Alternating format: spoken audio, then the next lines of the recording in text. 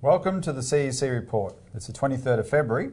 I'm Robert Barwick and I'm joined today by CEC leader Craig Isherwood. Welcome, Craig. Yeah, thanks, Robbie. So, Craig, this week we want to welcome viewers to the CEC Report from the Aurora channel on Foxtel.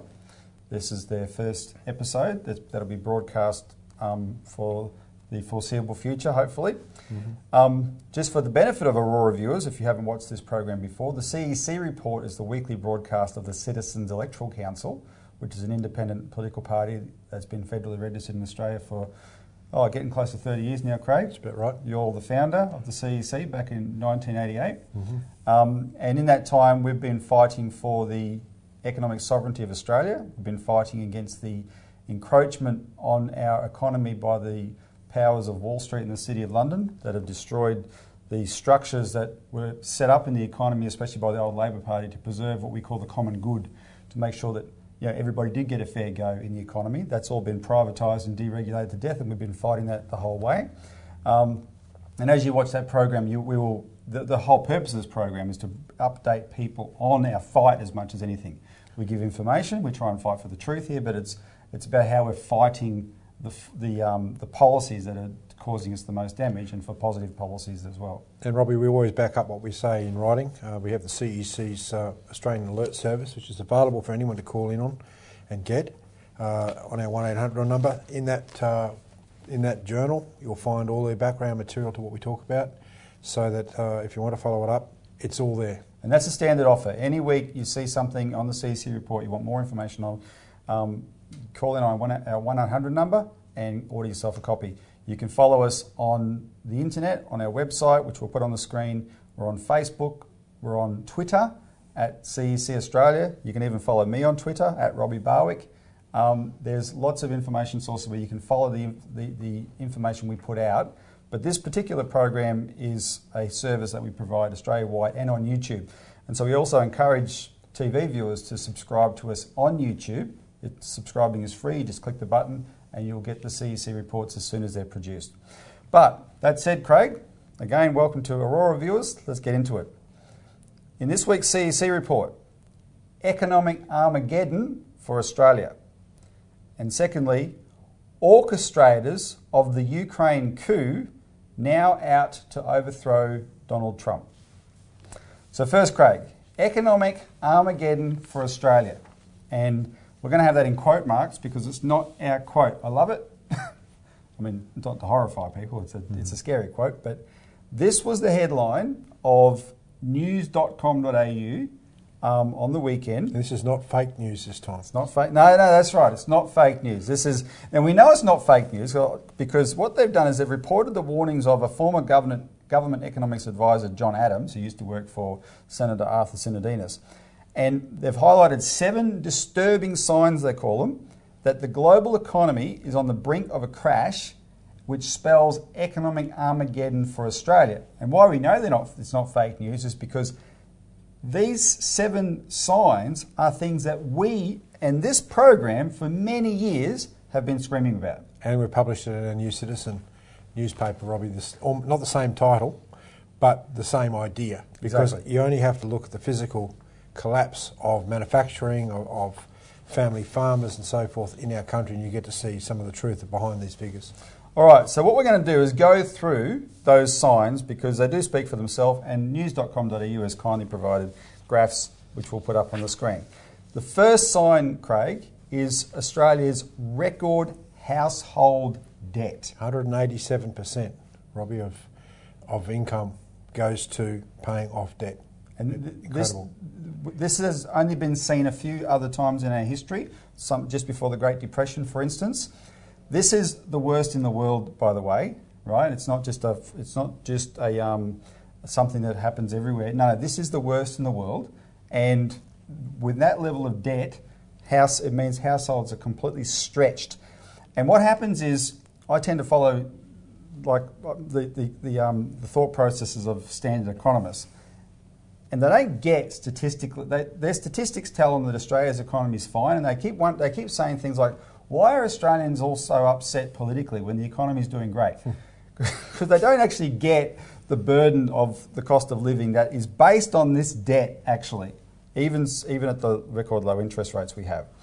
The second sign is Australia's record net foreign debt. And you can look there how it has climbed from 35% of GDP in 1991 to now 60% of GDP. And that's net foreign debt. That's over $1 trillion now. It's over $1 trillion. What you're talking about there is the collapse of the physical economy, whereby Australia can't pay its debts anymore. Yeah, we're not paying our way. That's right. And the collapse of manufacturing is a classic example. The fact that we're only totally reliant on exporting raw materials, there's no value adding going on. All of these are the sorts of economic processes that we haven't invested in, which means we're not creating the wealth necessary to be able to fund ourselves. And let me again tell you how economists think, Craig, because around when Paul Keating famously said this is the recession we had to have, what he meant by that was for the 70s and 80s, Australia had high inflation, right? And the recession broke the back of that inflation because we came out in the back of that with low inflation. But what most people didn't realise, the actual driver of the low inflation was tariff cuts, because those tariff cuts had allowed a flood of cheap imports in from Asia, and all of a sudden a lot of the daily things we're buying are much cheaper, right? So that's great for inflation. But this foreign debt shows you, because it's the same period, right, that we haven't paid our way. Yes, we've got all this stuff coming in, but we're not actually affording it. We're chalking it up on the credit card, right? And that's just the way it is. And these economists, again, they're in a world of their own. They don't get how the real world actually works. Well, Robbie, the way that this works is that we've actually borrowed the money from overseas in order to pay the debt. Yep. So that means that, as you say, cranking up the nation's credit card in order to pay for things that we aren't actually producing here ourselves. And we're not talking government debt, by the way. We're talking the nation's debt. Yeah. We're talking everything the private sector as well as government owes overseas. All right, the third sign, record low interest rates. Now, why this is a sign of economic Armageddon is not on the issue of interest rates per se, but when they're that low, where can they go?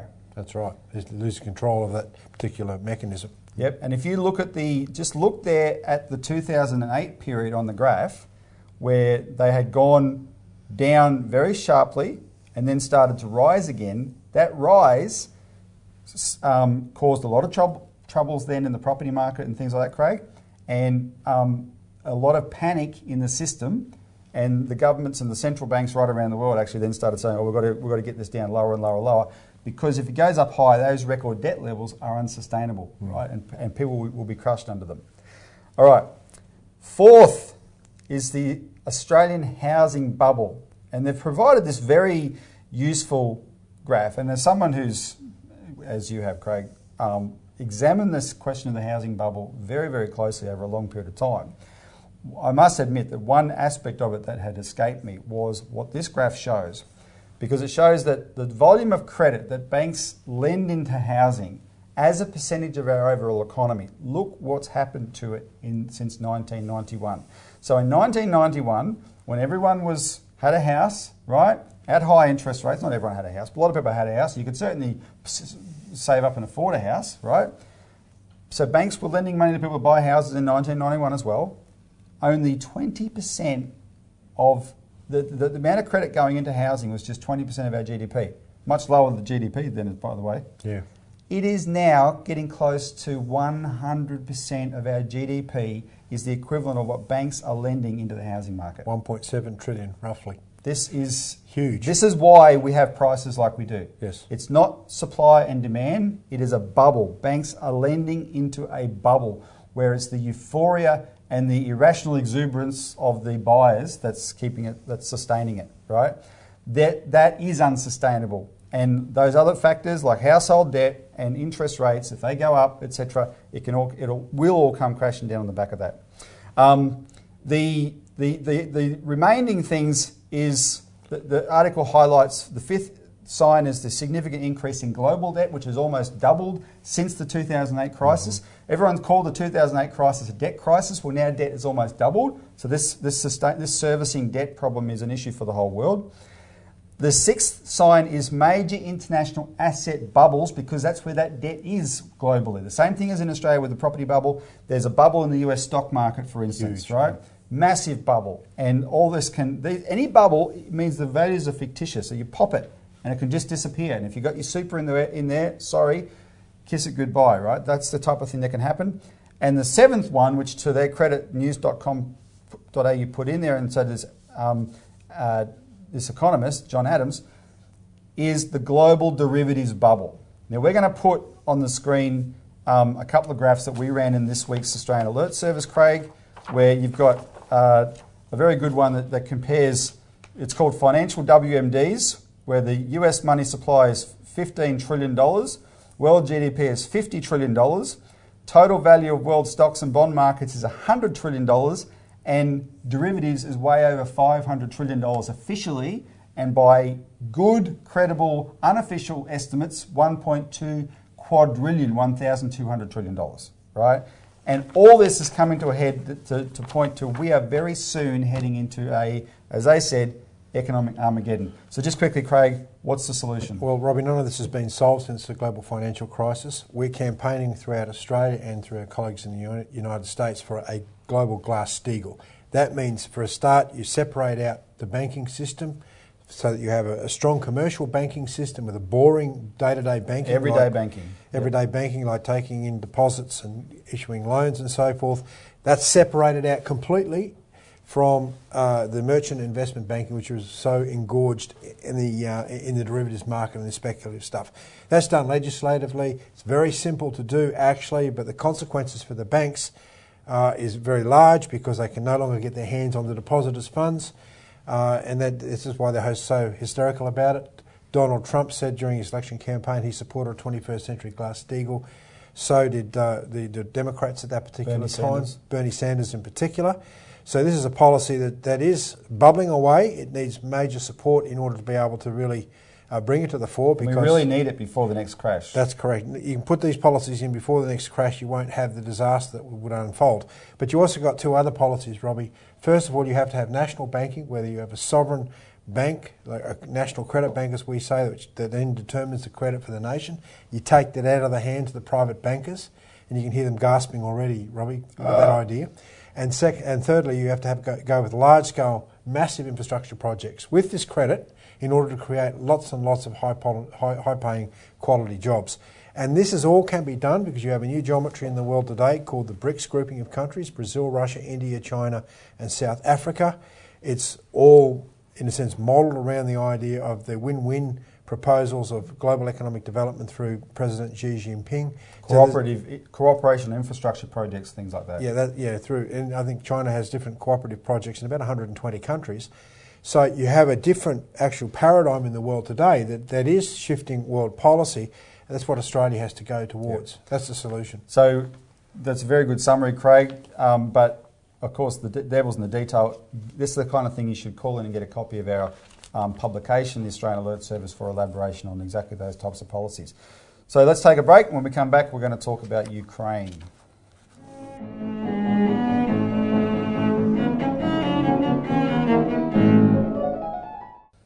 Welcome back to the CEC Report. Orchestrators of Ukraine coup now out to overthrow Trump. And Craig, this week is the third anniversary of the coup that overthrew the elected government of Ukraine. Now, we put it that way. Viewers who are tuning in for the first time might think, well, I've never heard it put that way before, right? It was like some great thing. No, it wasn't. It was a violent neo-Nazi coup backed by the West, which we'll go through. The reason we're talking about it is because it's an anniversary and it's on its own right, but the same people who orchestrated that coup from the American side are now gunning to overthrow Donald Trump. And this is quite key. Why? Because Donald Trump, as people will recognise, has been consistent on one thing throughout his whole campaign and since he's been president.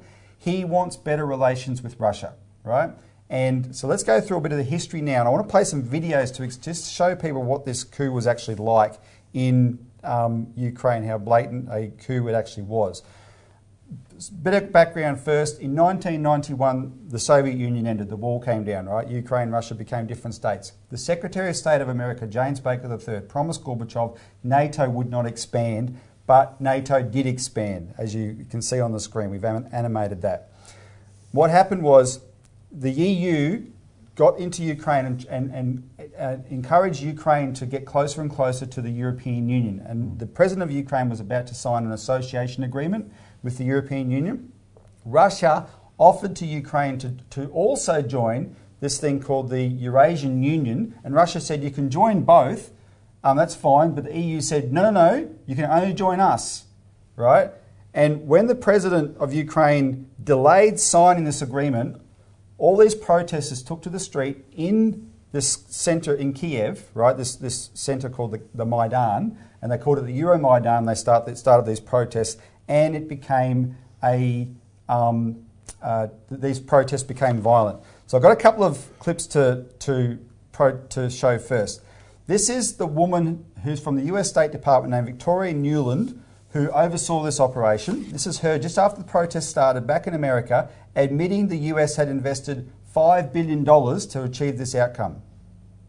Since Ukraine's independence in 1991, the United States has supported Ukrainians as they build democratic skills and institutions, as they promote civic participation and good governance, all of which are preconditions for Ukraine to achieve its European aspirations. We've invested over $5 billion to assist Ukraine in these and other goals that will ensure a secure and prosperous and democratic Ukraine. We now have, we're going to put on the screen Victoria Nuland, the same woman, handing out bread to the protesters in the Maidan. The US Embassy went there and said, we're on your side, we're on your side. And people like John McCain turned up, and you can see him posing with known neo-Nazis like the head of the Svoboda Party, Chanya Bok, who'll show up in a minute. The protest grew increasingly violent, and because these neo-Nazis came in and occupied buildings and took over the actual Maidan. So everything escalated, Craig, and you can remember watching on TV at the time. In early February, a call between Victoria Nuland and the US ambassador to Ukraine, Jeffrey Pryat, was leaked. And that call showed, I'm going to play it, that call showed that these two not only were orchestrating the coup, they were planning the next government of Ukraine. America decided who the government would be. Just listen. What do you think? I think we're in play. The Klitschko piece is obviously the complicated electron here, especially the announcement of him as deputy prime minister. And you've seen some of my notes on the troubles in the marriage right now, so we're trying to get a read really fast on where he is on this stuff. But I think your argument to him, which you'll need to make, I think that's the next phone call we want to set up, is exactly the one you made to Yachts. And I'm glad you sort of put him on the spot on where he fits in this scenario. And I'm very glad he said what he said in response. Good. So I don't think Klitsch should go into the government. I don't think it's necessary. I don't think it's a good idea. Yeah, I mean, I guess you think, what, in terms of him not going into the government, just let him sort of stay out and do his political homework and stuff. I'm just thinking in terms of sort of the process moving ahead, we want to keep the moderate Democrats together. The problem is going to be Tony Bok and his guys. And, you know, I'm sure that's part of what Yanukovych is calculating on all of this. I think Yachts is the guy who's got the economic experience, the governing experience. He's the guy, you know, what he needs is Klitsch and Tony Bok on the outside. He needs to be talking to them 4 times a week, you know. I just think Klitsch going in, he's going to be at that level working for Yatsenyuk. It's just not going to work. Yeah, no, I think that's right. Okay. And then later in that same call, just to show this whole thing about it being about the EU and the protesters, the protesters wanted to join the EU. America knew it had nothing to do with the EU, because look what the same Victoria Nuland says about the EU. So that would be great, I think, to help glue this thing and have the UN help glue it. And, you know, fuck the EU. No, exactly. And I think... All right, so let's take a quick break and we'll resume this after the break.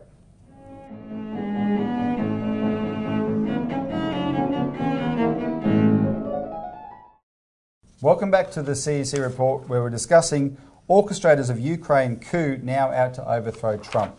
So what I've just showed with those clips, Craig, America orchestrated this. Here's what happened next. After that phone call we heard before the break where they're deciding who the next government would be, by the 18th of February, it's the 30th, we're past the 3rd anniversary of that now, it got violent. People started to die. 25 people died on the 18th of February. On the 19th of February, the president and the main coup plotters struck a truce. But then on the 20th of February, snipers opened fire onto the Maidan and 100 people were killed. And those killings were blamed on the president, right? And you can see headlines on the screen. President killing his own people. He fled for his life, knowing, for instance, that just a few years earlier, Gaddafi had been overthrown by the Americans, and they made sure he got killed. And when he got killed, Victoria Nuland's boss, Hillary Clinton, said this. Yes, we came, we saw, he died. So knowing how this was going to work, the president fled, and the coup plotter said, we've won, and the whole West cheered, yeah, we've won. And what they won was a neo-Nazi coup. And actually, that set up everything that happened next, including the downing of MH17, because the people in eastern Ukraine said, we're not going to accept this neo-Nazi government in Kiev.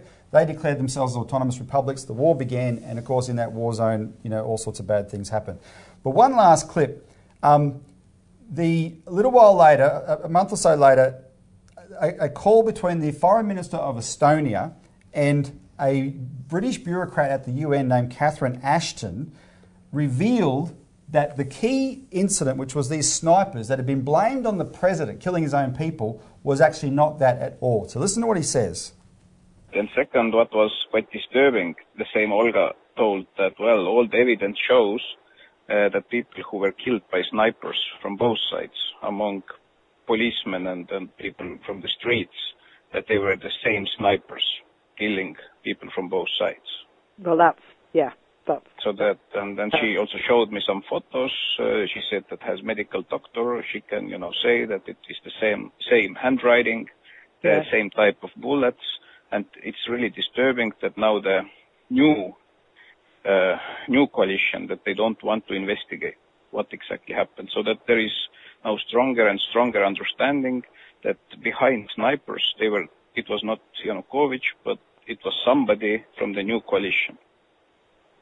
I think they do want to investigate. I mean, I didn't pick that up. That's interesting. Gosh. Yeah. So he's saying clearly that the snipers killed both sides, the police and the protesters, and in fact, the people who had become the new government did not want that investigated, and he's saying they must have been the ones who did it, right? The American-backed people did it. So this was the big lie about Ukraine that has been one of the things that Putin has been demonised for. So just quickly, General Flynn was forced to resign the other day, and the CIA who leaked the call that helped get him to resign, etc., they're in league with these people, these neocons in America, people like John McCain that are out to get Trump, right? I'll show you a quick clip of John McCain talking about Trump. If you want to preserve democracy as we know it, you have to have a free and many times adversarial press. And without it, I'm afraid that we would lose so much of our individual liberties over time. That's how dictators get started. So they're setting it up. This guy's a dictator. You've got establishment media in the US and Ukraine, Craig, talking about Donald Trump's impeachment and even his assassination. So here's the thing. Whatever people may think of Trump's policies, they must be aware that this is the apparatus pushing to overthrow him, and it's a blatant assault on democracy. He wants to establish relationship with Russia and China, Robbie, which is going to overturn the last 40 years of policy. So that's the big deal. So that's it for this week's show. Sorry I had to make it so quick. It's elaborated in this week's in the Australian Alert Service. So call in and get a copy if you'd like. But thanks for tuning in, and tune in next week for more of the CEC Report.